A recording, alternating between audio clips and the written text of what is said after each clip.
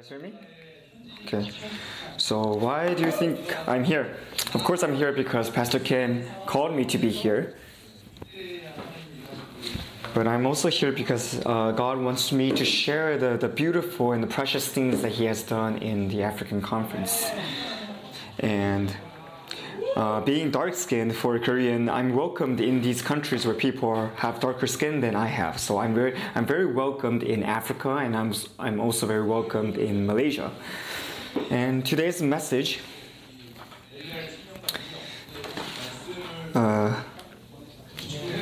it talks about the ministry of Elijah and the heart of Elijah, and we are also going to talk about his power and authority.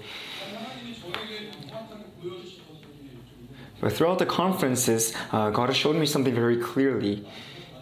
And of course, all these things were not done by me, but done through me.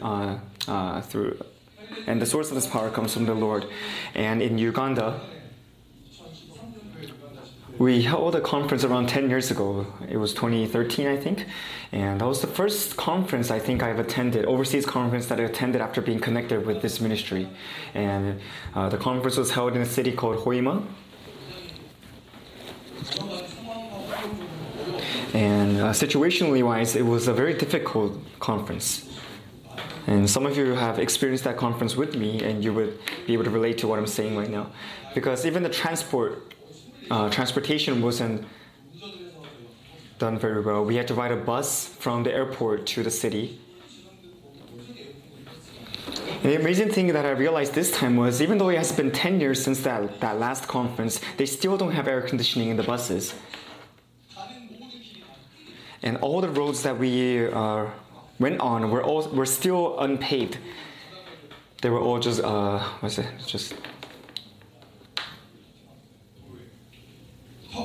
and because they are unpaved, there were a lot of lumps and a lot of bumps on the road. And people who are sitting in the back row, their heads would hit the ceiling every time we would hit a bump. And I'm not exaggerating here. You need to hold on to something and keep your body down so that you will not bounce up and down.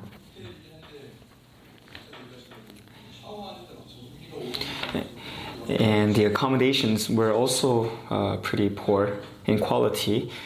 There was always a danger of being electrocuted when you were taking a shower.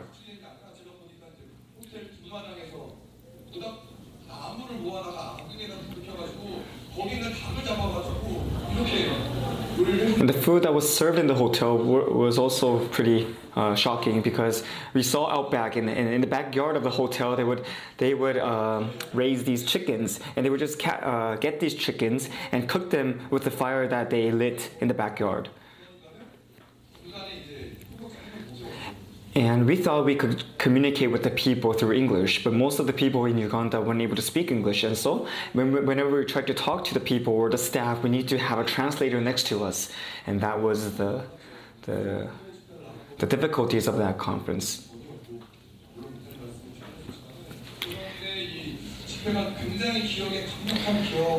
And even though this conference was a little difficult, it was very memorable in a way.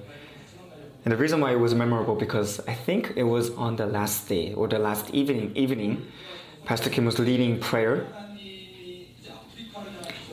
And Pastor Kim proclaimed the vision that God had for Africa. And listen to what he said. The enemy has tried very hard to destroy Africa for the past centuries. And Africans have received a lot of hurts and wounds because of these attacks. And it is not easy for the leaders of the Lord to be raised here. But your key to becoming victorious, your key to becoming the leader of the Lord, is for you to forgive those who have come and conquered you. And in the last days, through the gospel that God has given you, you will be able to embrace and forgive the rest of the world. And because God wants you to become the source of blessing.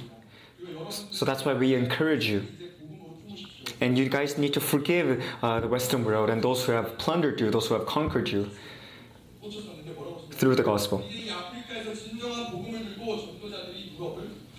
And now, Africans, you need to bring this gospel back to Europe. You need to bring the good news back to Europe. And he told the pastors of Congo to go to France. People of pastors of Mozambique to go to Portugal. So those who are willing to give your life for the gospel, you have to bring this gospel back to Europe. And we firmly believe that the work of the gospel the revival of the gospel is going to start in Africa. So give your life for the gospel. Surrender to the gospel. So after listening to this proclamation, even though I didn't really know anything back then, I was shocked when I heard this proclamation.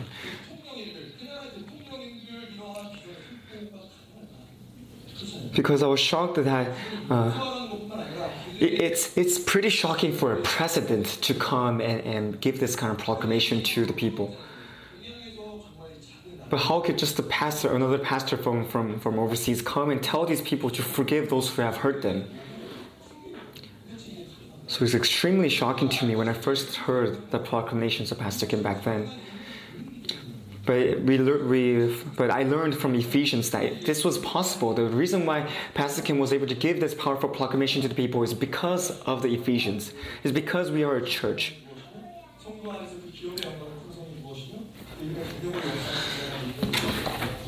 Oh, he's quoting somewhere from Ephesians. But the calling that God has given to Africa, the glory that He has given to Africa, and the nobility that He has given to them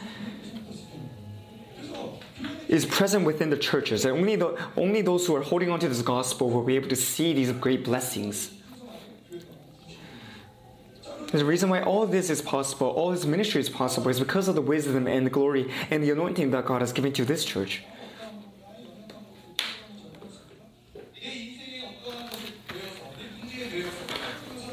So how is it that you still hold on to your struggles, you hold on to your own bindings and your own scars?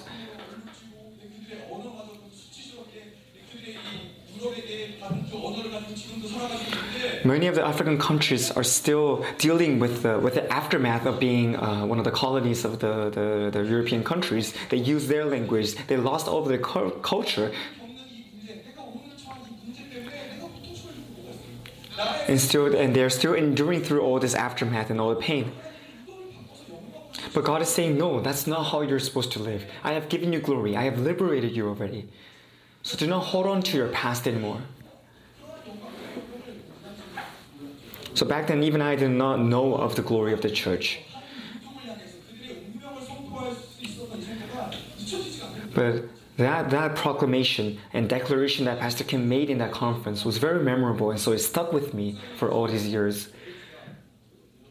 And back then, Pastor Kim said, after this conference, you will see the statistic of people with AIDS going down in this nation.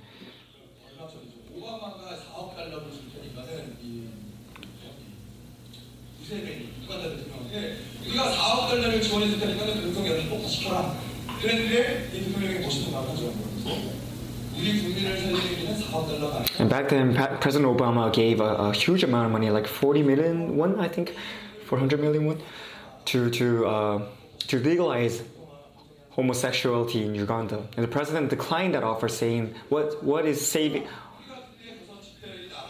saves the people is not that amount of money, but holding on to the gospel of the Lord." And that event happened after the conference. So in this year of 2023, we reached the land of Uganda again, and God proclaimed many messages that saved this land. And I want to share a couple of those. He says something like this. Pastor Kim says something like this: "Do not be confined by the curses and by the bindings that you have not chosen. Just hold on to the promise of the Lord, and you will be liberated. You will be saved." So the issue for them was they were born in Africa. They were born as Africans. And that's why they felt like they inherited all the pain and all the suffering and all the prejudices that came from the rest of the world. Some of the children, they were born with these diseases. They were born with AIDS because of their parents or their ancestors.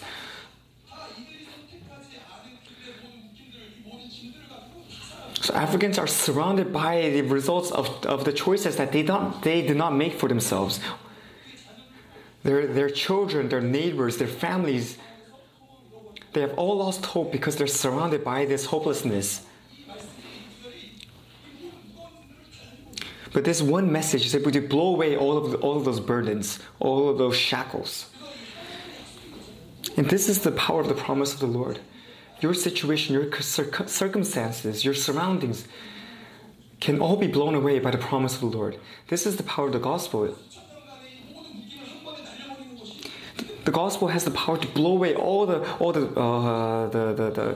accumulated amount of sufferings and grief that may be present within you or within your people. And God is saying you don't have to be accountable for the sins that you did not commit or the evil that you have committed.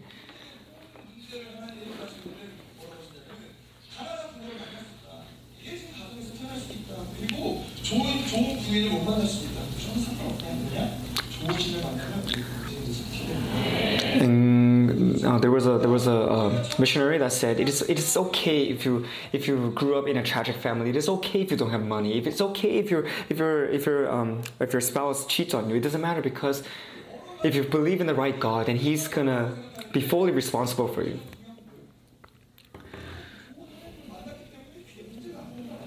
And likewise, to the Africans, even though the rest of the areas of their lives may be tragic, may be full of despair and pain and suffering, grief and sorrow, and no matter where they cannot see an exit to this life, if they believe in the right God, if they believe in our God, then they will be saved. And this message itself is such a blessing to these people who are going through these hardships. And during this conference, Pastor Kim preached the word of the Lord like a double-edged sword, a very sharp sword. And he told the pastors over there directly, saying, if you do not have a calling, then give up your ministry. If you're going to continue to be addicted to your phones, be addicted to money, and be addicted to fame or greed, then give up being a pastor, because that you cannot live in both worlds. And he told this especially to those pastors who had 2 jobs. And once on the first day of the Uganda conference, a couple of bishops came to the conference. And the bishop introduced himself to us and to Pastor Kim. And this was before the service started. They came out and introduced themselves to the congregation, and they sat down during the service. And Pastor Kim spoke to the bishops, talking about this religion. And he said to the people, you and I are all bishops. We are all prophets. We are all apostles. But out of all these titles, the most honorable is the pastor, because God has entrusted His gospel and He has entrusted His church to the pastors. And he spoke this right in front of the bishops. And there was a female pastor who was in charge of the location that we were holding this conference in. And all throughout the conference and all throughout the services, she would be using her cell phone. And on that day again, she was on her cell phone. And Pastor Kim was talking about cell phones and about the social networking services, the dangers of these things during the conference, during the service. And of course, the pastor was still on her phone. And even though Pastor Kim was talking about the dangers of being on your smartphone, she was still on her smartphone nonetheless.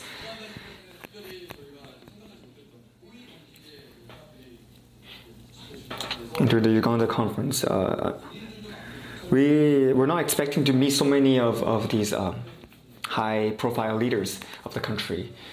A 2-star general came to visit us. And when they visited us, the female pastor told us, could you guys give us some time so that we can introduce these generals and these great leaders of this country? And we said, sure, just introduce yourselves and sit down so that we can continue the service. And what Pastor Kim said during the conference, during the service was, even if these high-profile leaders come to this service, we're not going to give them time to introduce themselves, because they are not what is important to this worship. And God has done many miracles and great things during the conference. But in the end times, It is the time for the two witnesses to work.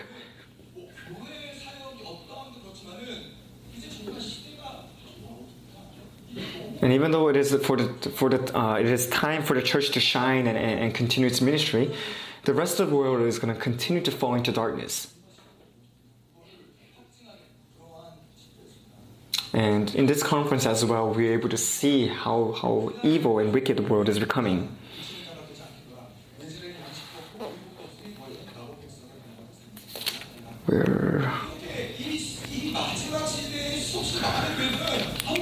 And in the end times, many of these churches of the world will be powerless against the enemy. They will not be able to teach the truth. They will not be able to proclaim the gospel of the Lord upon the land anymore. The two witnesses, they're going to be able to endure through all this and continue the ministry of life to the people. They will be able to give the people life, give them give them blessings, give them and show them the glory of the Lord through their ministry.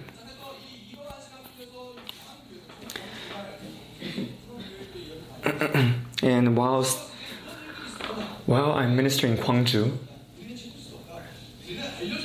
I heard many churches speaking this, and that is, in the end times, many things are going to happen. You're going to be persecuted, and many terrible things are going to happen to the church. But we can do nothing about it. We cannot help you. You're on your own by that time. And they say the early churches, even though they were filled with power, that was just them. They're special, and that's why God blessed them in that way. We cannot do that in this contemporary world anymore.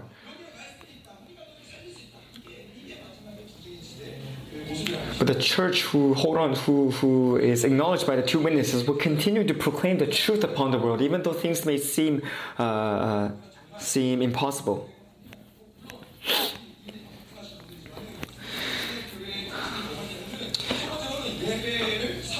So let's talk about the characteristics of the church of two witnesses. And first of all, they are able to keep and defend the worship. And when Elijah prayed to the Lord, he sent fire down from the heavens to the land. And people who have a yearning, who have a desire for true worship, God will respond to their prayers and give them a true worship. And when I go around the world, even though I have not visited many countries, I see many churches who are very powerless, and people who are filled with religion around the world. When I was in Eswatini,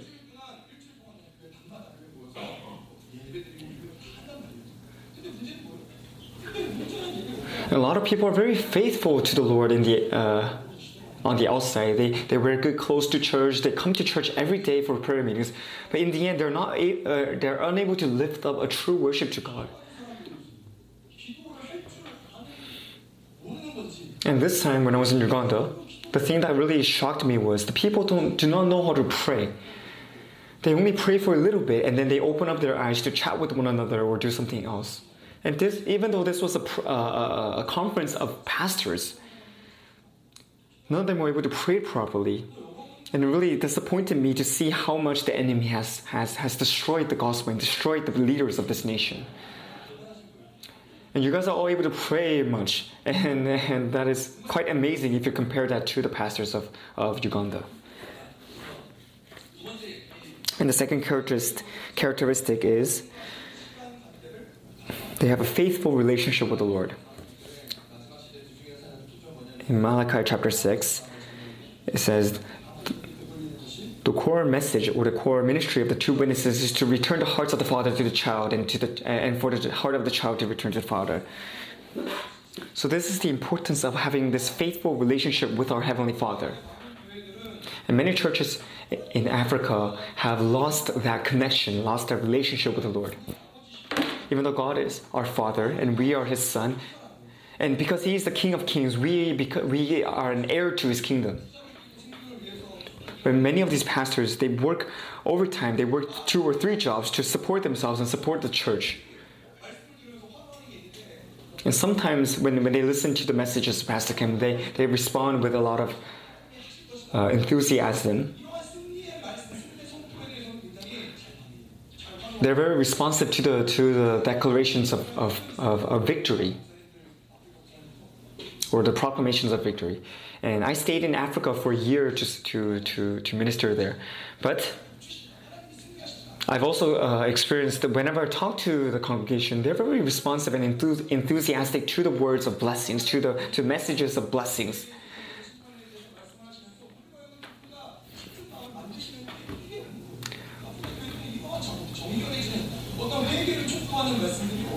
But whenever we talk about repentance, whenever we talk about justice or righteousness, that's when the people get bored or they lose focus. So basically that means they have a faith for blessing. They want to be blessed. They want to be plentiful. And they don't want to be touched and be fully transformed by the Lord. And thirdly, the characteristic of a church of the two witnesses is that they are glorious. Glorious like the church of Ephesus. So are you able to defend your worship? Do you have a faithful relationship with the Lord? And are you able to receive glory from God? If you have all of these things, then you are in a good church. You're being trained like the two witnesses. And if that is you, then I really applaud you because you're doing well. But if you go to Africa, you understand how difficult it was and uncomfortable it was to see these pastors fading away. And I think the reason why it is so difficult to find churches in Africa who engage in spiritual warfare is because when you look at their lives, everything was taken away from them. They were bound. They were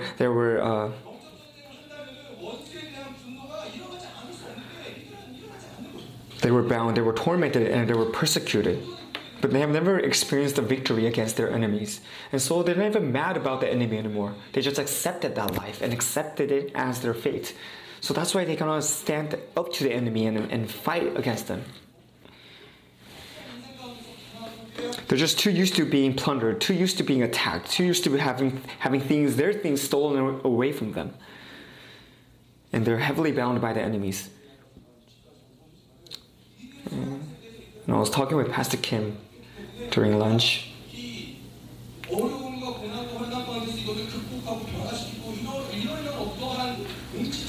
The people of Africa, or the pastors of Africa, have no desire to even try to fight back against the enemies that they have that have tormented them.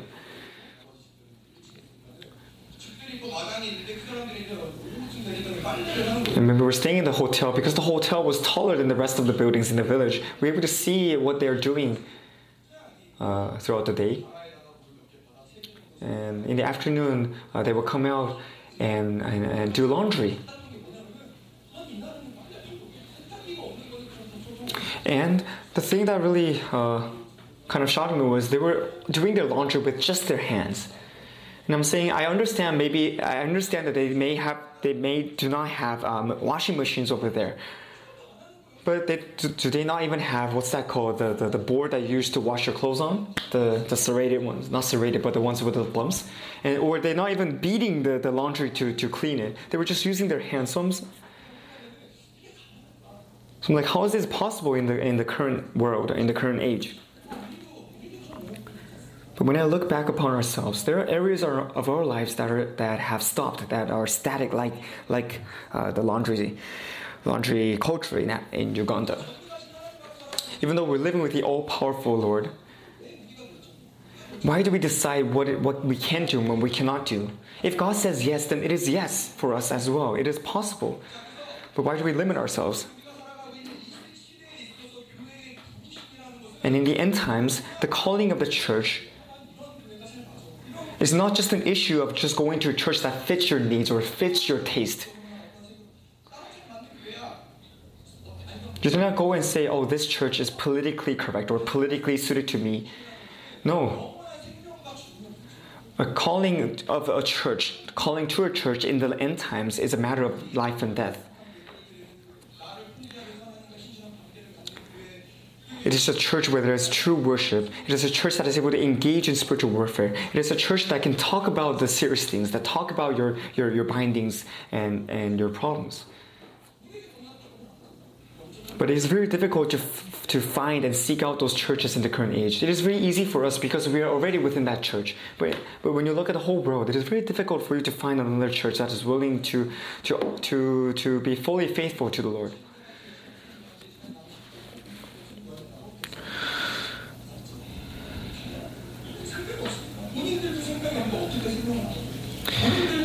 And in the end, they will not be able to talk about life or share life with one another because they themselves have not received life.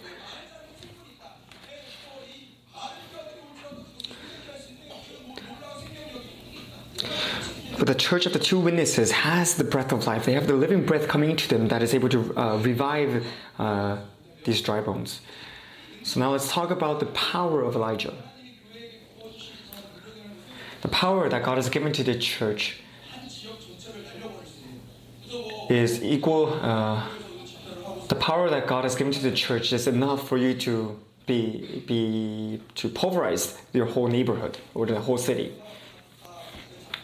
During the Indian conference, after the conference, God has given us great victory, and as a sign of that, He brought forth a great flood that came to India, and even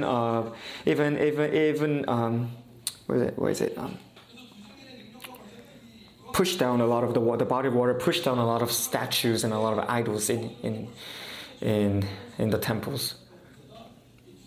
But anyways, God has given this power and authority to the two witnesses to judge the wicked and to silence evil.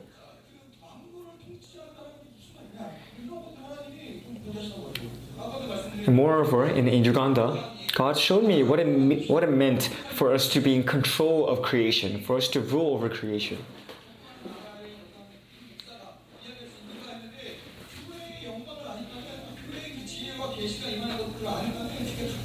So 10 years ago, I did not understand why and how Pastor Kim was able to proclaim such big and grand messages to Uganda. But now after 10 years, I realized what the church is, how powerful the church is. And that's why I know Pastor Kim is not just speaking about positively or his hopeful desires, but rather he's talking through the power and authority that God has given to the church. And in Africa, God showed us how He's able to save those who are dying. And this was the first time that I saw people's spirit fading away and people really dying before my eyes. Because no matter what we did during ministry, none of them responded to it. We sometimes hit them, we would pray for them, and whatever we did, they were unresponsive. Their spirits would not come alive. Even though the presence of the Lord was so strong, starting from the first day of the conference, none of them were able to respond to that presence. Like I said before, even though the gospel of the Lord was striking them like a sharp sword, they were unresponsive. And even though God was encouraging them, comforting them, and forgiving them, none of them were responsive. And at first, it seemed impossible that this conference would actually affect these people. And it's true that there was a language barrier, so we couldn't fully communicate with the people. But on the last day, when the glory of the Lord finally came into the people, they completely changed. And our language barrier no longer became an issue. So on the last day, when they were truly praising the Lord and being responsive to the message and responding to every statement that Pastor Kim made, and I don't know, maybe it's their culture, but when the people finally started to receive grace, they would put their chairs on top of their heads for some reason. But when I looked at them, at first I felt a sense of betrayal, because I was like, if you guys are able to be this responsive and receive this much grace, why didn't you do it from day one? But it was not their fault. It was just that their spirit is so numb or so dull, or furthermore, their spirits even might be dead by that point, and that's why they were so unresponsive to the presence of the Lord during the conference. And not just them, the spiritual binding of the land itself was very strong. And they have been bound for so long. so long that it's not even their fault that they are disbound anymore. It's not because they're ignorant. And it's not an issue of their effort as well. It's just that the binding of the land itself is so strong that people cannot help but be that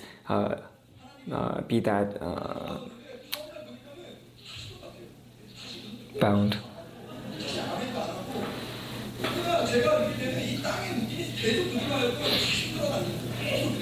And during the conference, before the last day, it's not like they were what's it called? It's not like they were unresponsive the whole conference. They tried. Many of them tried, but even though they're praying well for one day, they would come back the next day being the same unresponsive person. And I think that's because of the spiritual bindings of the land. And if they're not freed of the bindings of the land, they're going to continue to live like that. But when the glorious church of the Lord comes upon the land, it will free the people, it will liberate the people from the shackles of the enemy. So that's why Pastor Kim ministered the land. He did it both in South Africa and also Uganda. And he released the land from the spiritual curses. And as soon as, after that ministry, we could see with our very eyes, how the people are being unraveled and being freed and being liberated in the Lord. In Ephesians 1:22,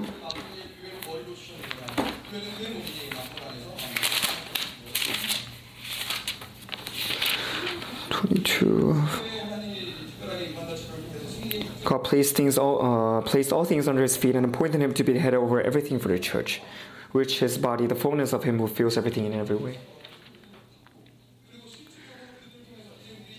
So in this conference, we were able to see how God was using this glorious church to move this land. Even those high-profile leaders, the president's ambassador and the two-star general, came to our worship to be a part of it. And this is a fulfillment of Ephesians. We're able to see creation itself coming and bound before the Lord and coming and bound before the glorious church.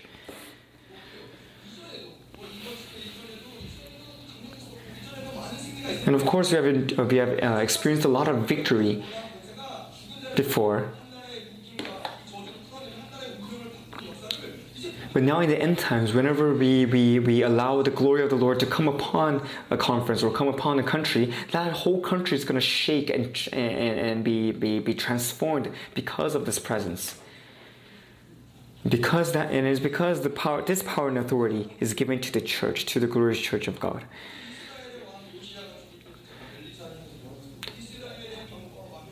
And during Elijah's time,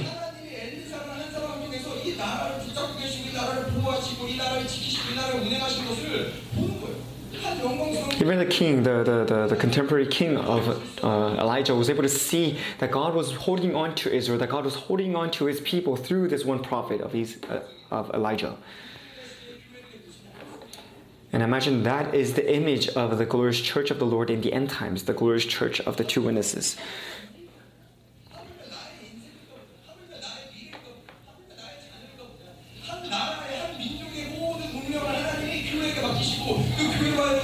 So do not worry about your lives. Do not worry about your children, your businesses, your schools. Don't you think the God who is in charge of everything within your country and even has power over the president is able to take care of you and have all the answers to the problems of your lives?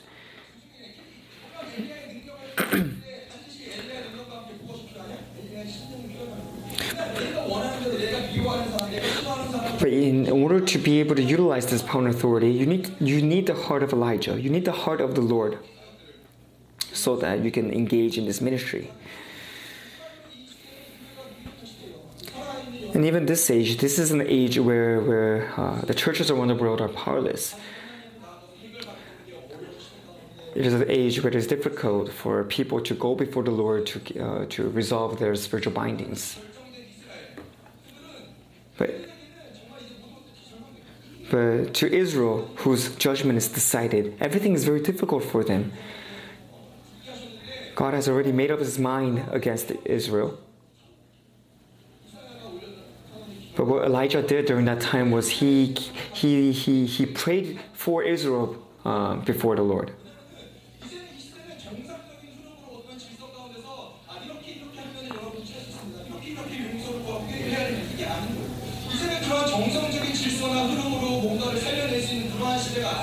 And that's what we need to do in this day and age. We cannot teach the people how to pray. We cannot teach the people how to repent or come before the Lord to resolve their issues.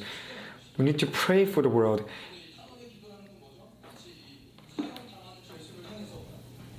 And we need to pray for all those churches who are fading away in place of them. We need to beg the Lord, Lord, would you give them another chance to come back to you?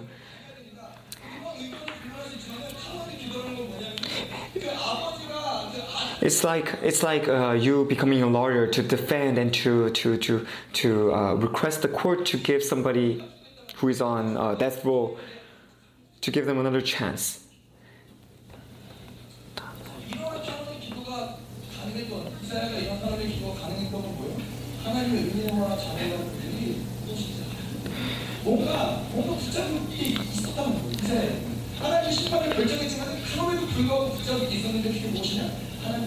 And that was the heart that God has given to Elijah. He has given his own heart to Elijah so that he would pray and save Israel from their wickedness. And that's why Elijah was able to partake in the salvation of Israel. And that's the same duty that God has given to us as well, the same calling that he has given to us as well.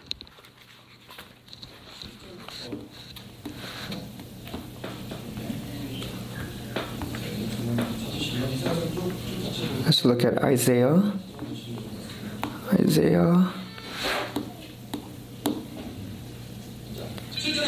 23.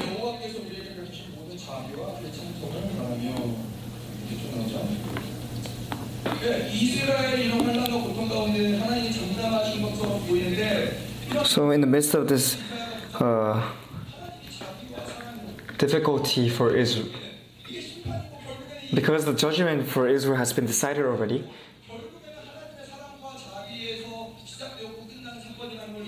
and things seem very, very dull and not dull, but things seem very serious because their judgment has already been decided by the Lord.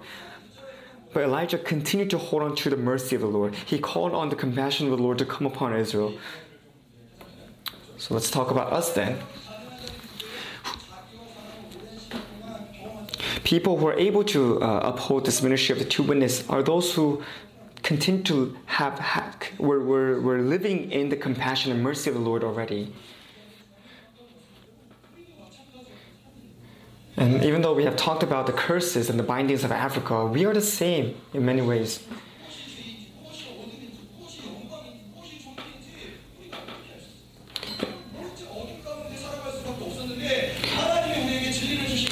And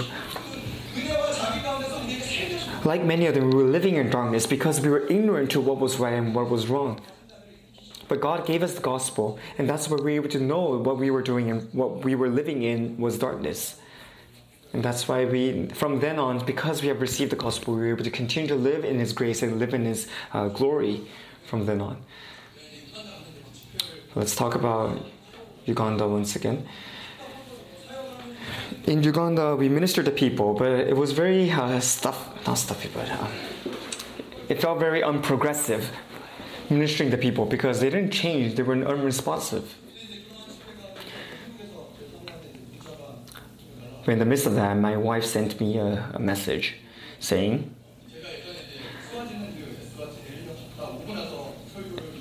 so after I came back from serving 1 year in Swaziland, I preached from the book of Hebrews before this congregation.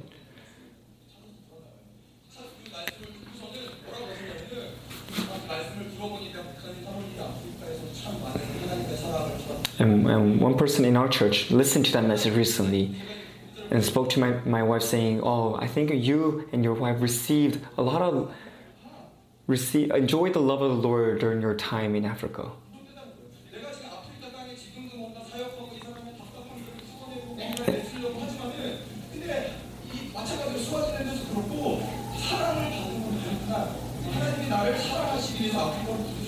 And when I read that message that came from my wife, I was reminded of all the love and all the blessings that I received while I was ministering in Eswatini a couple of years ago. And in the end, even though right now I'm here to serve the people of Uganda, to minister to them, I'm the one still receiving the love of the Lord and experiencing this abundance. And from then on, my mindset regarding this ministry in Uganda changed.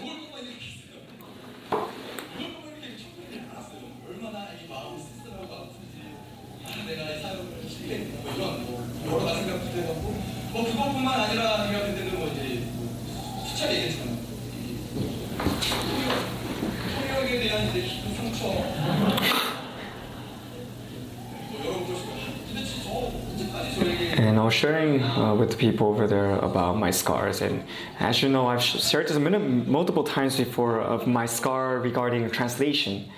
And a lot of people say, "Are you still talking about that?"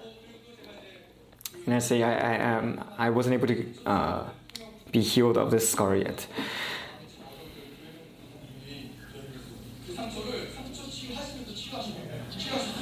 And back then, when I was still, when the hurt was still pretty fresh, when I was fired from translation,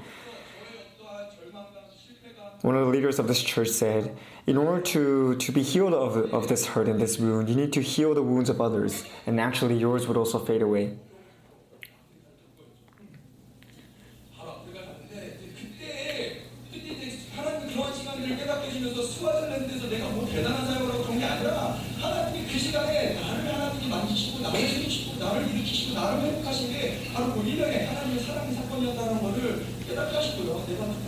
But back then, I was commissioned to Eswatini for a year after these events happened.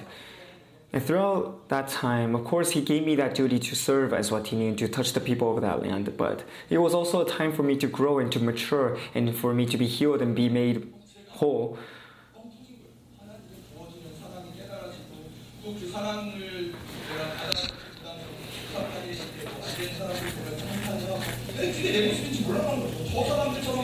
And from then on, my whole mindset to the ministry of Uganda changed, because I realized that I was a channel of love for the Lord to work through. And even though when I looked at them,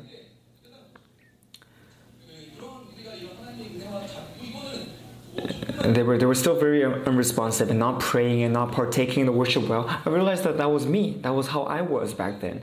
And so God gave me a heart to continue to serve them and to change their lives around. And recently during the Chuseok conference, God showed me the fear that was within me.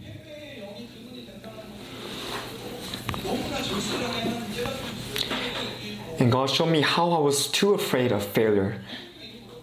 And I was not bold before the Lord in my ministry. And you guys probably know that it's very easy and very comfortable and very natural for you to minister in a place like this, where the presence of the Lord is constantly there. But when you go abroad, when you go to other churches where that presence is not as strong, it becomes very difficult to minister. And you will feel bitter whenever something goes wrong. I'm never going to minister to that person again. I'm not going to give them another chance whenever you're faced with failures. And a lot of those failures had accumulated within my heart and my spirit. But God fully healed me of those things during the Chuseok conference recently. He helped me realize that whenever I confessed to Him and whenever I cast my burdens and my sins and my darkness to God, He's going to liberate me from it. And think about it. God has rectified you. He acknowledges your righteousness. He says, I support you. I have given you my righteousness. And I do not care if you are successful or not. And when you're able to fully believe that voice, and when you're fully able to believe in that voice, then your results do not affect you anymore. Before, I would be powerless, I would be timid and shy because I was afraid of facing failures. And it was difficult for me to get out of that pit of darkness. But since I now believe the word of the Lord, and I believe in the righteousness that He has given to me, I can stay bold, I can stay strong in the place that I stand.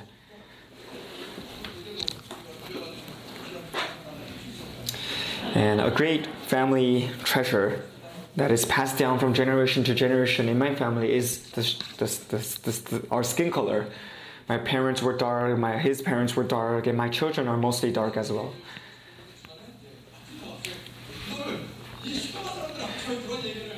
And I had no intention of speaking of this when I went to Africa. I was afraid maybe I would offend them or something like that. But God inspired me to talk about this wound and scar that I had. I said, I was born in this color. And at first, many people asked me, are you Malaysian? And I was really offended by that statement or by that question. No, it's fine if I make fun of myself, but it was a little offending I felt a little offended and attacked when Africans came to me and talked about my skin color. Because it wasn't even just one person. A few people came to me in different times and asked me about my nationality. But I said to them, this is my skin color. But look at the rest of the Koreans. Most of them are brighter and lighter than me in skin color. And when I was growing up, my nickname was Africa or African.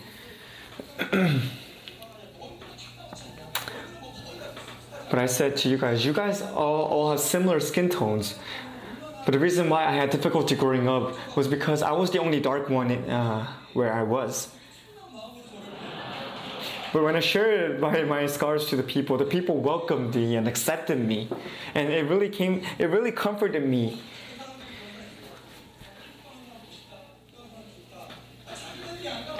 And occasionally, people in Korea will come and say, I'm really jealous of your skin color. I think it's great. But they're saying that because they're not dark-skinned like I am. But when I shared the story in Africa, the people really accepted me and welcomed me with their eyes and with their responses. And I could sense their love, their neighborly love coming upon me. And after I led prayer, a lot of the brothers came to me and hugged me saying, you're one of us. And some of them compared their own skin tone with me and said, I think I'm brighter than you.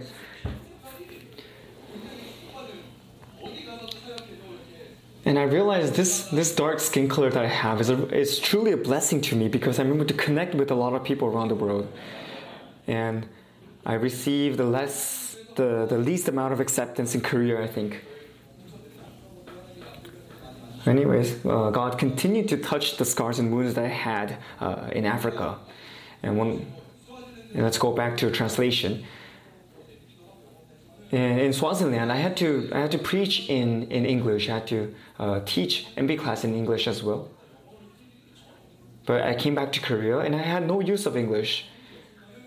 I was serving a Korean church, so I couldn't use English much. And naturally, my English skills will deteriorate. And I was worried that this time when I went to Africa, the people would want me to translate. So before going to Africa, I told my church members to pray for me that I would not need to translate once in Africa. That's the prayer request that I left them. But I went there and I had to translate almost every time. And if you ask me, did I do well? I don't think I did that well. But since the issue of righteousness has been resolved within me, even if I failed or did not do well in translation, it did not affect me as much anymore. And after I came back, my wife heard the stories and said,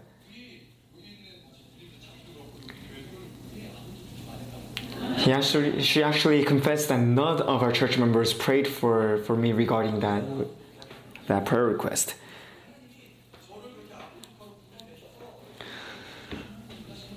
So I experienced God calling me out to Africa and actually liberating me from my spiritual bindings there.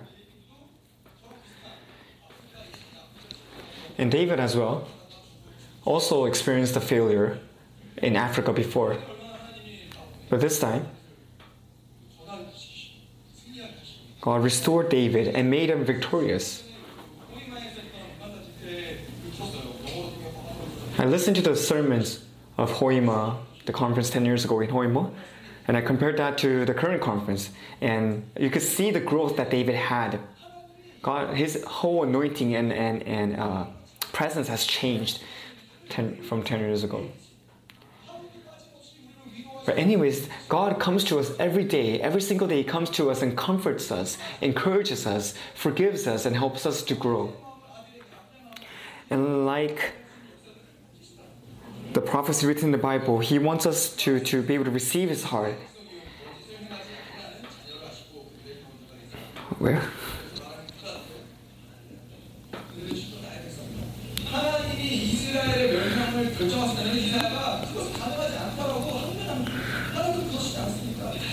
So when God declared His judgment against Israel, Isaiah, like Elijah,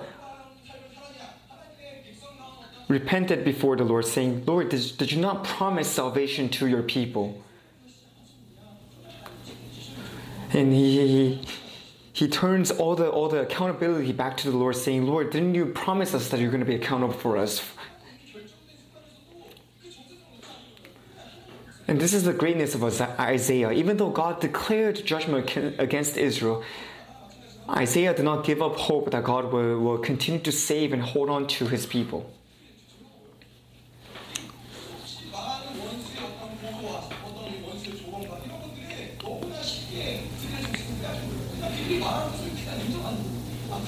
And I think many times we give up on that identity too fast. Whenever things get difficult, or whenever we're attacked by the enemy, we'll just easily let go of the righteousness and the promises that God has given to us, and we just follow the enemy wherever they lead us.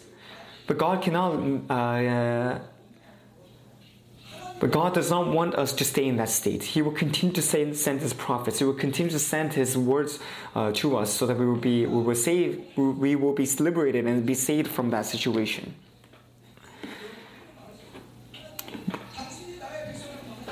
We need to be able to lift up these kinds of prayers to the Lord. Lord, did you not promise us salvation? Did you not call us to be your children? Did you not call us to be your heirs? This is an identity that will not be taken away from us.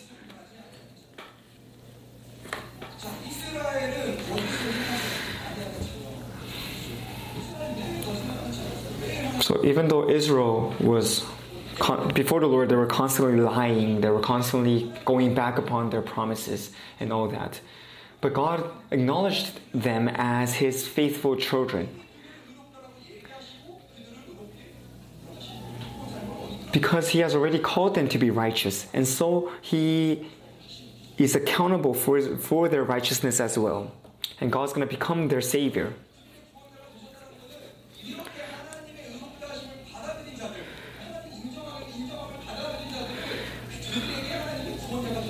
To those who have received His message, God becomes their Savior. So your actions before the Lord is not that important. The important issue is, are you able to believe in the promises that He has given to you? Are you able to believe that God has given you His righteousness? If God says you're righteous, then that is it. Like I said before, we are not His children because we did something well, or we do not fall out of that sonship because we have done something wrong. We shouldn't put our hope in our own beings as well. We have to listen to the voice of the Lord, constantly acknowledging us and calling us His sons, calling us His daughters and His heirs. And if you're able to hear that voice, then what else is the matter in the world? When I look at Africa, you see many limitations, you see many hardships. Even though they have a lot of natural resources, they're unable to use that resources for themselves. Other nations come and use their resources and take and steal it away from them. So they're constantly faced with limitations and hardships.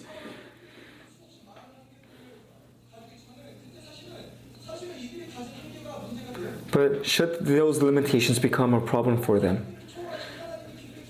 No, because God is their Savior, and He's able to transcend above all of their limitations. So what you have and what you possess do not dictate where your life is heading. What dictates your life is who you're serving, which direction you are facing. And we as well. You may say, Lord, I don't have time, I don't have energy, I don't have money to serve you. Your limitations are not the issues. The issue is your faith. Are you able to believe in this Almighty Lord?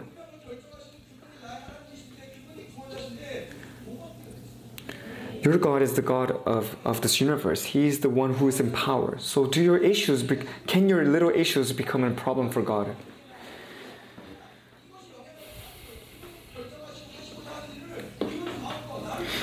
If you're under His reign, then none of your issues will overtake you.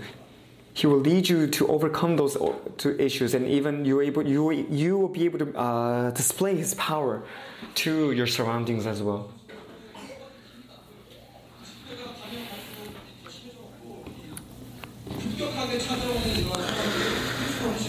And during the conference, at first the conference seemed very difficult, and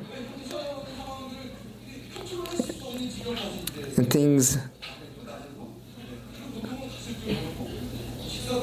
got very depressing, and it was filled with problems. Transportation was a problem, eating was a problem, and Pastor Kim's health itself was a problem as well. But the glory of the Lord, the presence of God, and the sermons of Pastor Kim did not stop even once because of these issues. Because none of these limitations are a problem for the Lord.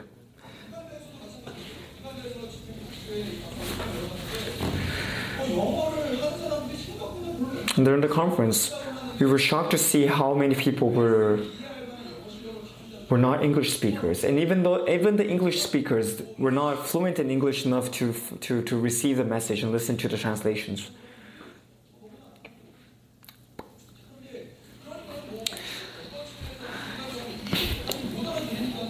And in some aspects, we are compassionate to people because they cannot understand the message, and that's why they're not changed. They're not receiving grace. But when the presence of the Lord was there, and when the glory of the Lord came upon the people, even that language barrier did not become a problem for the people to receive grace. Because the Holy Spirit helped the people understand the message, even though it was a different language, through that anointing and through that presence and glory. Everybody's hope melted away by that presence alone.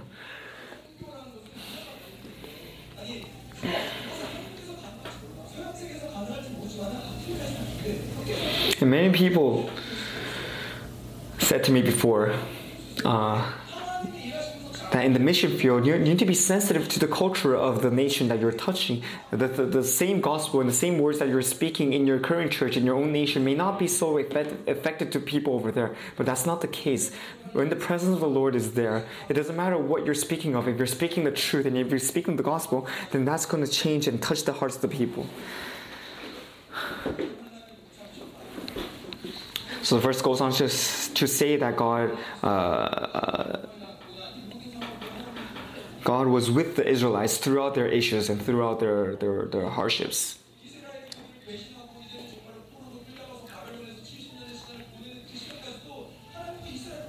And how far was that? God was with Israel even when they have been taken captivity by their enemies.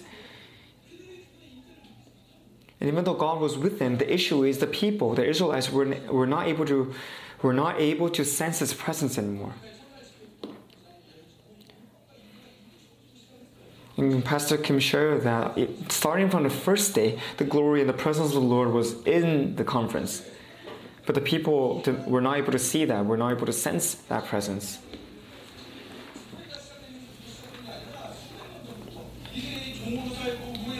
But the thing is, the presence of the Lord and the glory of God did not come to Africa starting from the first day of the conference, but rather that presence and that glory was in that land already.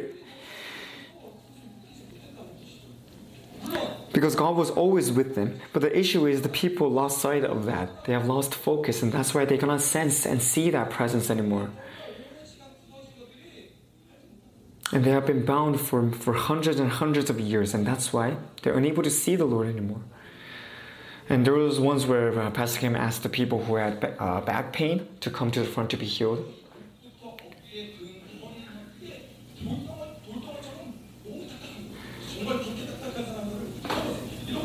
And I also tried to minister a couple of them. And their backs, starting from the neck to the legs, were all very stiff and hard. And I never touched muscles that were that hard and that stiff. And it really broke my heart seeing that. Not only were their spirits and their lives bound by the enemy, but their physical bodies were also bound by the enemy like this.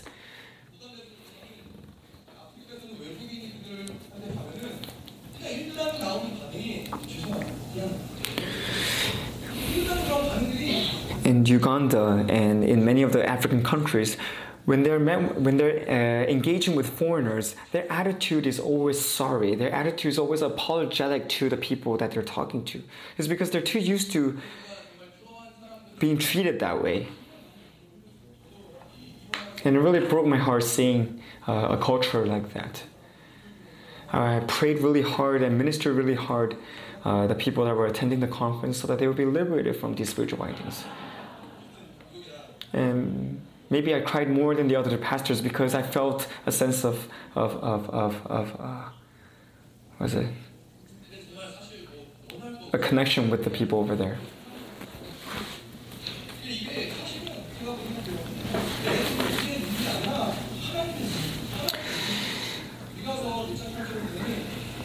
In Micah 1 verse 8, Micah verse 8, for this I will lament and I will wail, I will go stripped and naked, I will howl like jackals and moan like the daughters of owls. So this was the heart of the Lord that He had for Israel, and the heart that He has for the African churches. Even though God and His prophets are crying out for Israel and crying out for the African churches, because of their spiritual bindings, they no longer can hear this voice. They can no longer receive this redemption. But all that changed on the last day of the conference.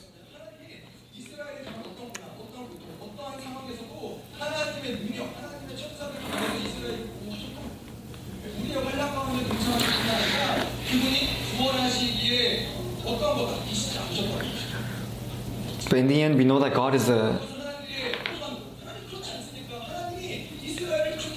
is our Savior. And like how He was able to save the Israelites from the grasp of the enemies, God will not limit His resources and His power and authority to come and save His people and save His churches in Africa.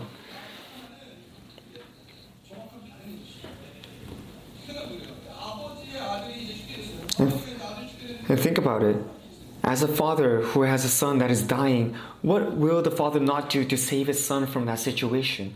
Is he gonna keep money? Is he gonna save resources in that act of saving the child? No, he's gonna pour everything he has into that to do whatever it takes to save that child from that situation. And Isaiah knew exactly the heart of the Father, and that's why he was able to lament and cry out before the Lord for Israel.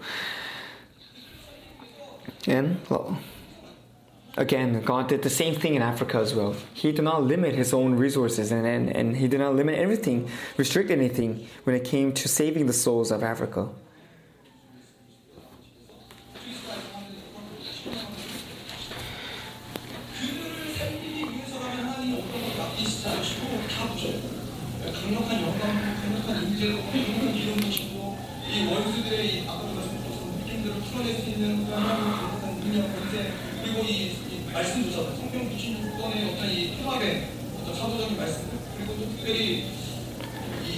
I'm sorry, I'm having a little tough time keeping up.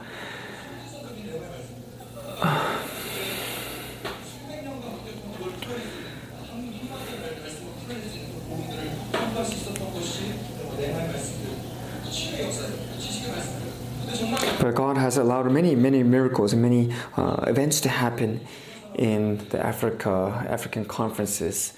A lot of people were healed, a lot of people were touched. And in Uganda, I think there was a woman who had heart issues. Her heart was leaking blood. And at first she was not an attendee of the conference, but she was a young adult.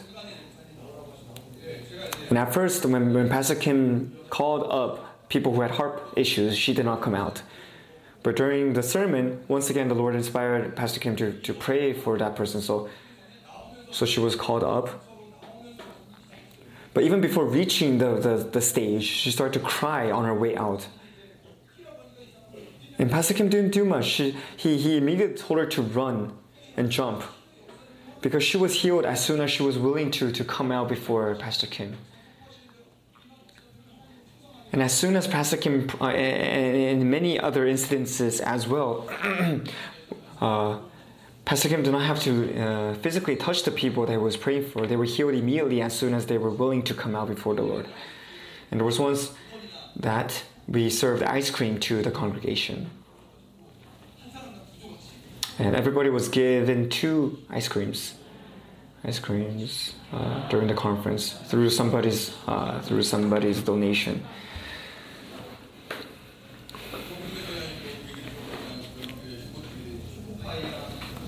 And Yerbang Church also prepared a lot of treats and snacks for the conference. So there were no shortages. There was nothing lacking in the conference. And I actually gained a lot of weight after coming back.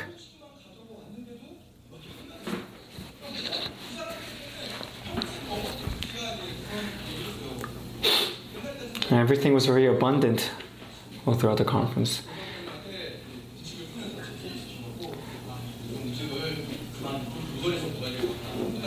And once I was filling my plate up with food, and I told Pastor Genbei, I should probably eat less because I'm afraid of gaining weight. Pastor Genbei said, I'm going to eat more because I don't know when will be the next time I will be able to enjoy these great feasts.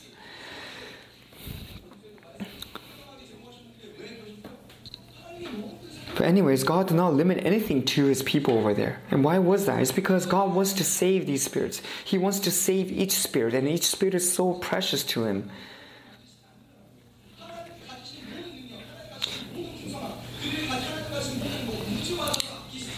He showed them His power. He showed them His authority. He showed them His love and compassion. And that is the abundance of glory. He saves them with His power, with His love and grace and compassion. And that means God is with them in their times of difficulty.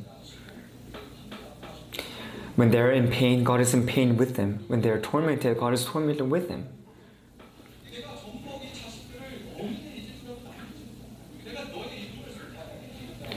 And in Isaiah, God confesses to Israel saying, I will never be able to forget you. I have your names written on the palm of my hands.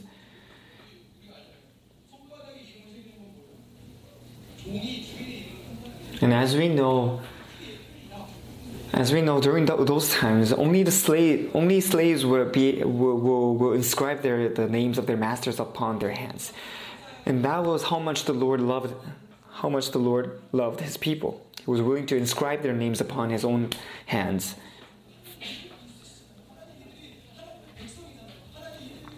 And that's why Isaiah was able to pray like this before the Lord. He continued to speak to his heart, the heart of the Lord, saying, Lord, come and save your people.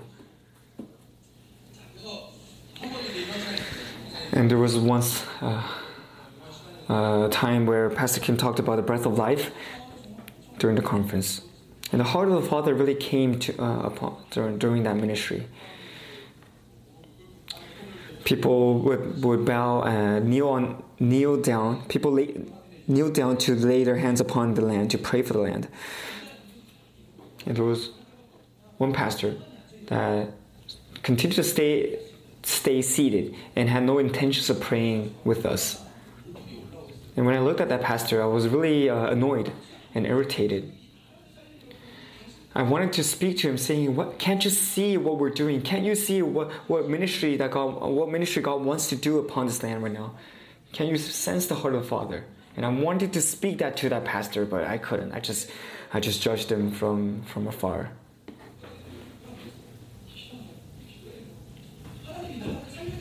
But later on,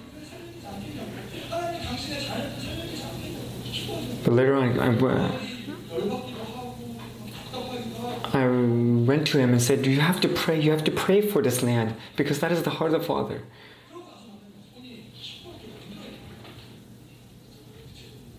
I also really I slapped him on the back, saying, "You need to pray. You need to repent. You need to pray for this land." And later, my hand was bruised from that encounter. But after we ministered the land, after the night, we could see how rapidly they were changing. Because that ministry we did was almost at the end of the conference. But everybody changed on the last day.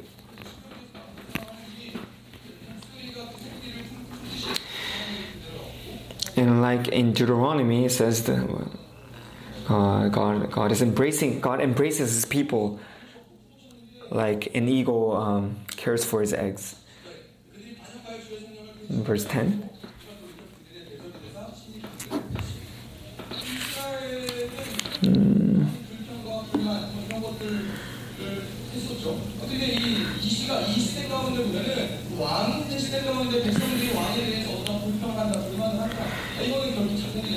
In verse 10, the Israelites were very ungrateful for the grace of the Lord, and they constantly complained and groaned before the Lord for the things that they lacked.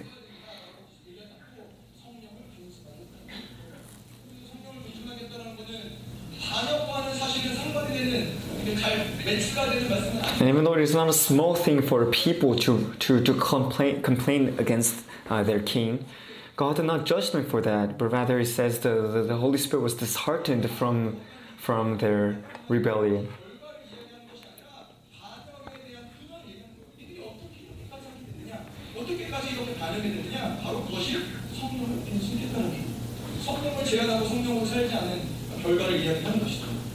And so the result of their complaint was that they have gone into rebellion against the Lord. But God did not judge them for their actions, but rather He told them the source of their rebellion, and that is the times that they have groaned against the Holy Spirit and disobeyed the Holy Spirit.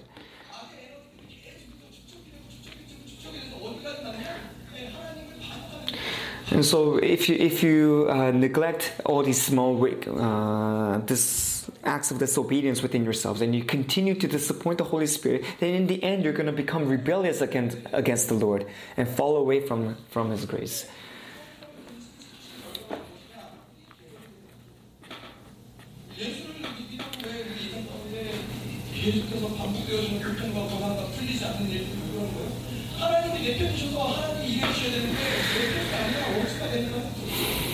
And many times, the reason why we fall into rebellion against the Lord is because we treat Him as our enemy. Even though God is supposed to become our Savior and care for me, if we become this, if we follow along the wrong path, then we will blame all of our problems to the Lord, and that's why we fall away from His side, and He becomes our enemy, and we complain about it and rebel against Him. Let's continue.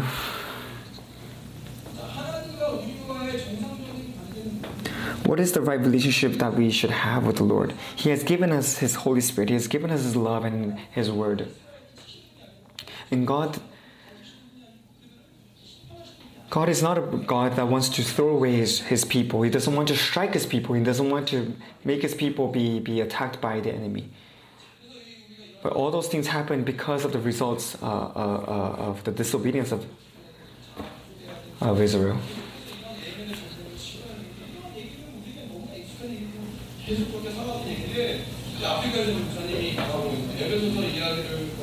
In Africa or in South Africa, when Pastor Kim was talking about speaking through Ephesians, he talked about the internal battle that we have, the spiritual battle that we need to engage in. And these are all words that all revelations that we have heard constantly in this church. But it was very new to the congregation over there. They didn't really understand what it meant to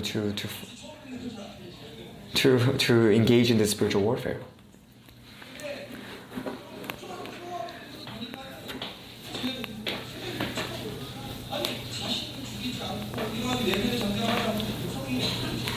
And when I looked at people being so dumbfounded by that message, I was curious. How can they live in their spiritual lives without engaging in spiritual warfare, without surrendering themselves to the Lord?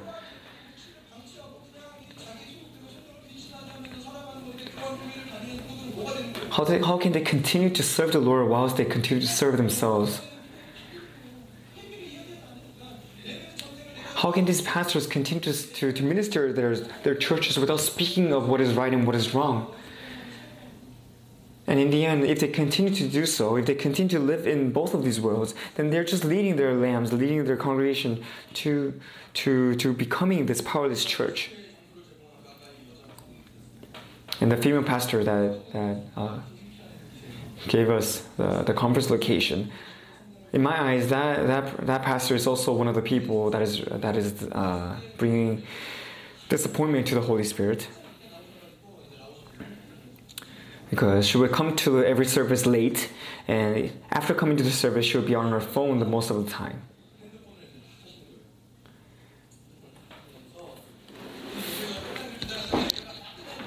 And as soon as the service is over, she would come out and hold the mic.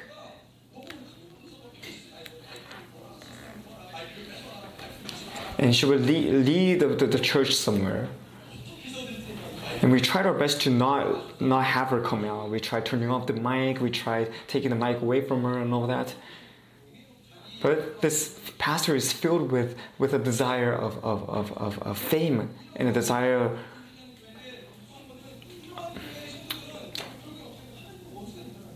of acknowledgement. And we can see how she was leading her church to the side of the enemy rather than leading them to the Lord.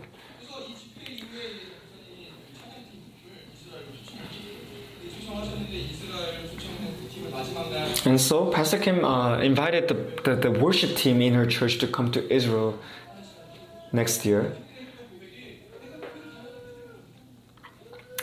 And we talked with the worship team between the service, and what they confessed was, even though they have attended this church, they didn't feel like it was a church, because now through the conference and through the sermons of Pastor Kim, they realized what a true church is, what the appearance of a true church is. So they realized that their pastor has not been leading them towards the Lord. And so we really need to be thankful that we are a part of a church where the truth is being proclaimed.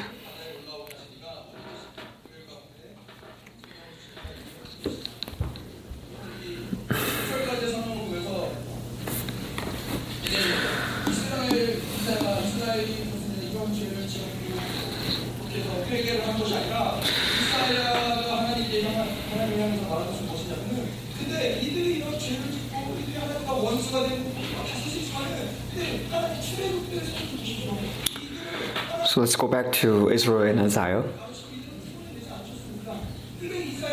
What Isaiah is saying to the Lord is, Lord, I know that Israel has done wrong. I know that Israel has sinned and turned against you. But you have to remember how you saved your people from Egypt, how you were with them in the wilderness, and how your heart for them has not stopped.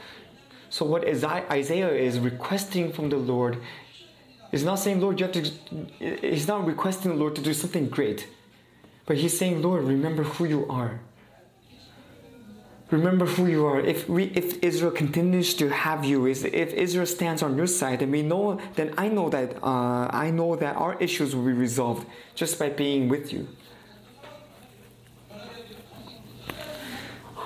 And likewise, we shouldn't seek answers from the Lord. but we should seek the Lord Himself. In all areas of our lives, the key to our victory is to see where God is. You need to invite the Lord into yourself, into your lives. And invite the Lord into all of your problems and issues as well. Saying, Lord, you can resolve this for me. If you're with me, then all of these problems will just fade away. So the prayer of Isaiah is basically him saying to the Lord, Lord, we need your love and we need your compassion.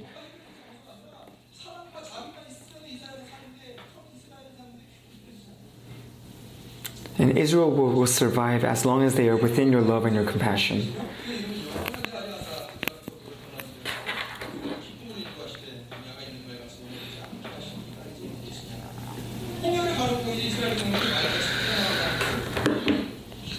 So verse 12 and 14 depicts the picture of Isaiah crossing the Red Sea.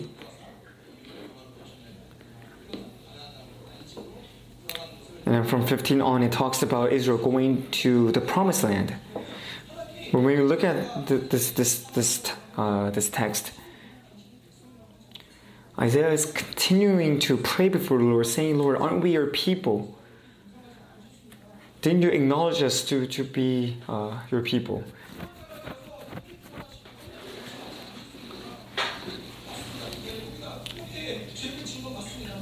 In verse 9 also, Isaiah acknowledges the sins and the wickedness of Israel. But starting from verse 10, Isaiah requests salvation from the Lord.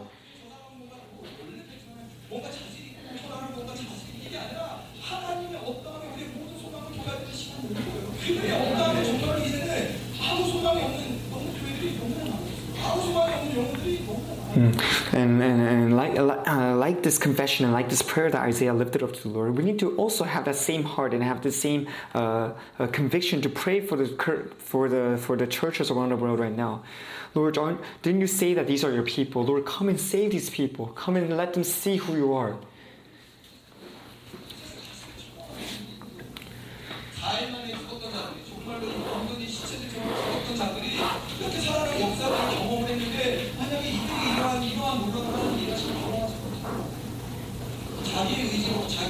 We were able to see God saving those souls and those spirits who were dying in a matter of 4 days. But what if this conference never happened? Then what would happen to these people? Or what is happening to those pastors who were not able to come to this conference?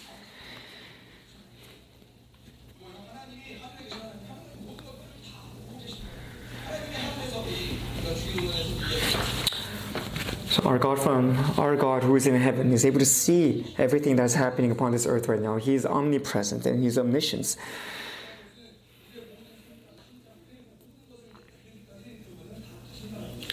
And He knows of everything that is going through our minds and every function that is happening within our bodies as well.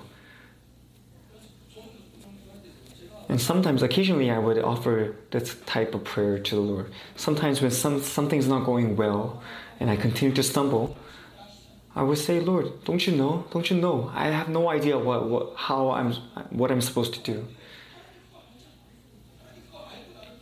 And I would say, Lord, didn't you know this is who I am? Didn't you know that I will go through this?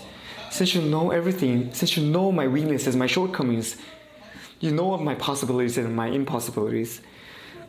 So Lord, would you come and help me? Would you take responsibility for me? So where is your power?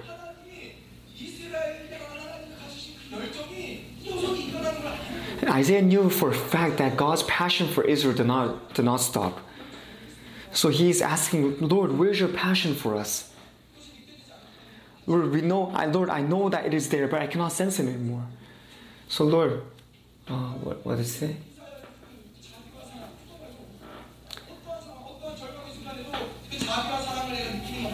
Isaiah knows that no matter what situation he may be in, if the Lord's love and compassion is upon him, then he will be able to endure through all this.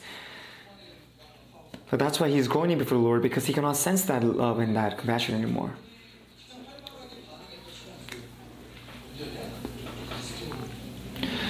And all throughout the conference, there was always a time where the people were very enthusiastic, and that's the time that we were handing out ice cream or we were handing out snacks, because their expressions were very different from all the rest of the areas of the conference.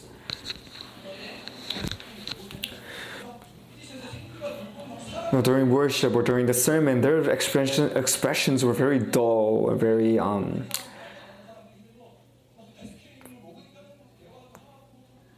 stale and very sad-looking and very serious. But during the times that we handed out ice cream, they would be very joyful. They would smile and be very expressive of their emotions.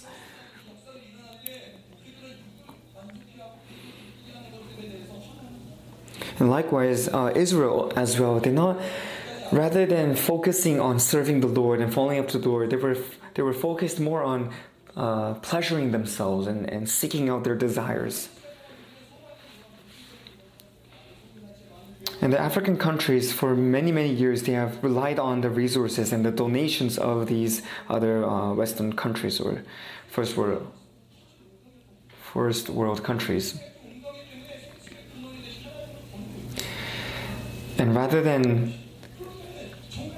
receiving blessings and abundance from the source itself, which is God, they have relied too much on these external donations.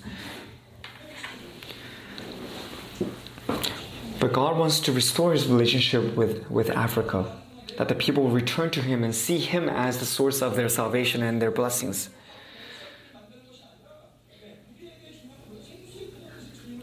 And for us as well, it is not important for us to dig our own wells to drink water, but get water from the source itself, which is God.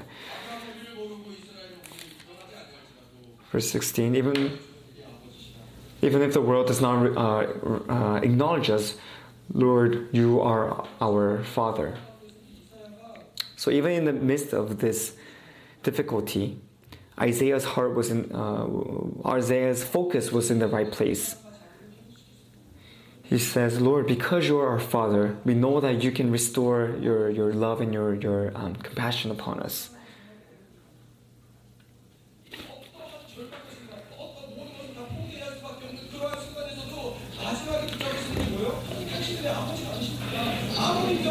In the midst of this dire situation, even though everything seems hopeless, and even if nobody acknowledges you, if you hold on to the Father, if you hold on to the love and the compassion of the Father, then you will be saved.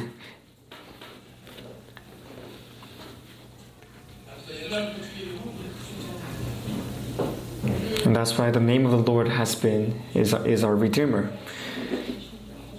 Because He has given us life, He is our Father.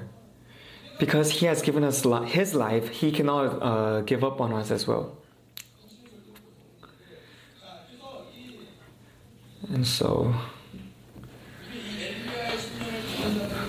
what is the characteristic of those who have the heart of Elijah? And that is, God has become our Father, and we have become His children. When you have this relationship, then we will be able to use all the things that God has given us. That involves His love, His grace, His forgiveness, His righteousness. All these things will be given to us, and we will be able to utilize it and use these things to endure all hardships, all difficulties. But when this relationship is not built correctly, then you will not be able to accept and receive all these gifts.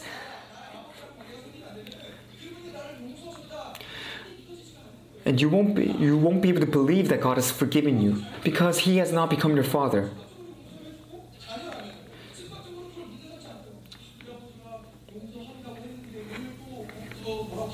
As a child, when your father says He has forgiven you for your mistakes, you do not worry about your mistakes anymore.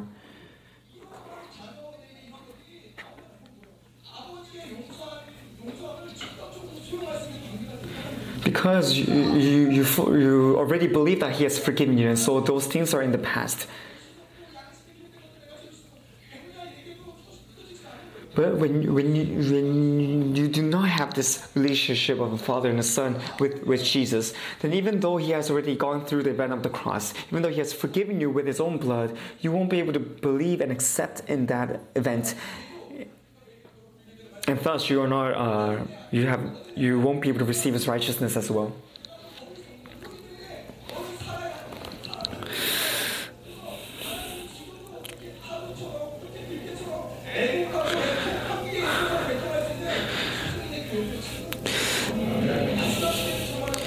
And that's why in this time right now, in this time of darkness, God is seeking out his church that is willing to continue to hold on to his gospel, is willing to believe in the crucifixion, is willing to cry with him and to minister this land and pray for this land. So through this conference, I saw with my very own eyes how these people are dying.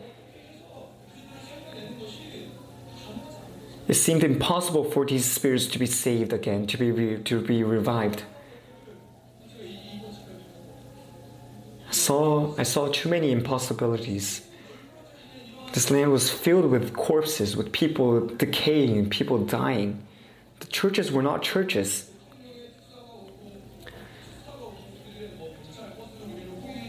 And even though the president's ambassadors came, even though the two-star general came, even though we were transported with police vehicles, the land was still filled with death. But I saw the Lord crying for this land. And he's waiting for his church to rise up. And upon the nation of Uganda, which seemed like the dry bones of Elijah, God started to breathe his living breath upon them. And everybody who has gone through this conference have seen this great this miracle of the Lord, because their attitude towards the Lord completely changed from day one to, with the last service. Those who couldn't even close their eyes to pray to the Lord, those who were fading away in spirit, were saved by God through the ministry of through this ministry of Pastor Kim and of this church. And this is the calling that God has given to us. And as long as you're a part of this church, God has given you that calling to be his two witnesses. He has given you the heart of Elijah.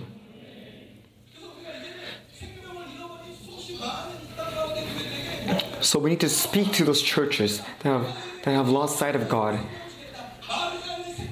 and say to them, the Lord himself is coming towards you. He's pouring his breath of life upon you. So let's pray as we conclude this sermon.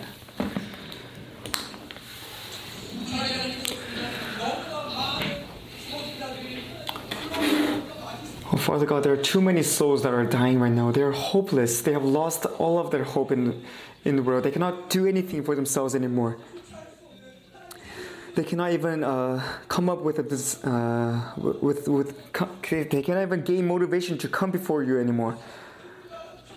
But Lord, we are no different from them. If we had no truth, if we were not a part of this church, then we would be in the same hopeless state as they are in right now. But regardless of that, you have come to us first. You have given us your life. You have given us your truth. You have given us your glory and your gospel. And you have given us life. So Lord, we're going to continue to hold on to this life. And would you help us to touch those spirits, touch those souls that are dying away. And help us to remind them that they are your children, that they are your heirs. Let all of the remnant around the world rise up together to pray for these spirits. Pray for these churches. Pray for these pastors to be revived in you, to be restored in you. Would you give us your heart so that we can spread your love?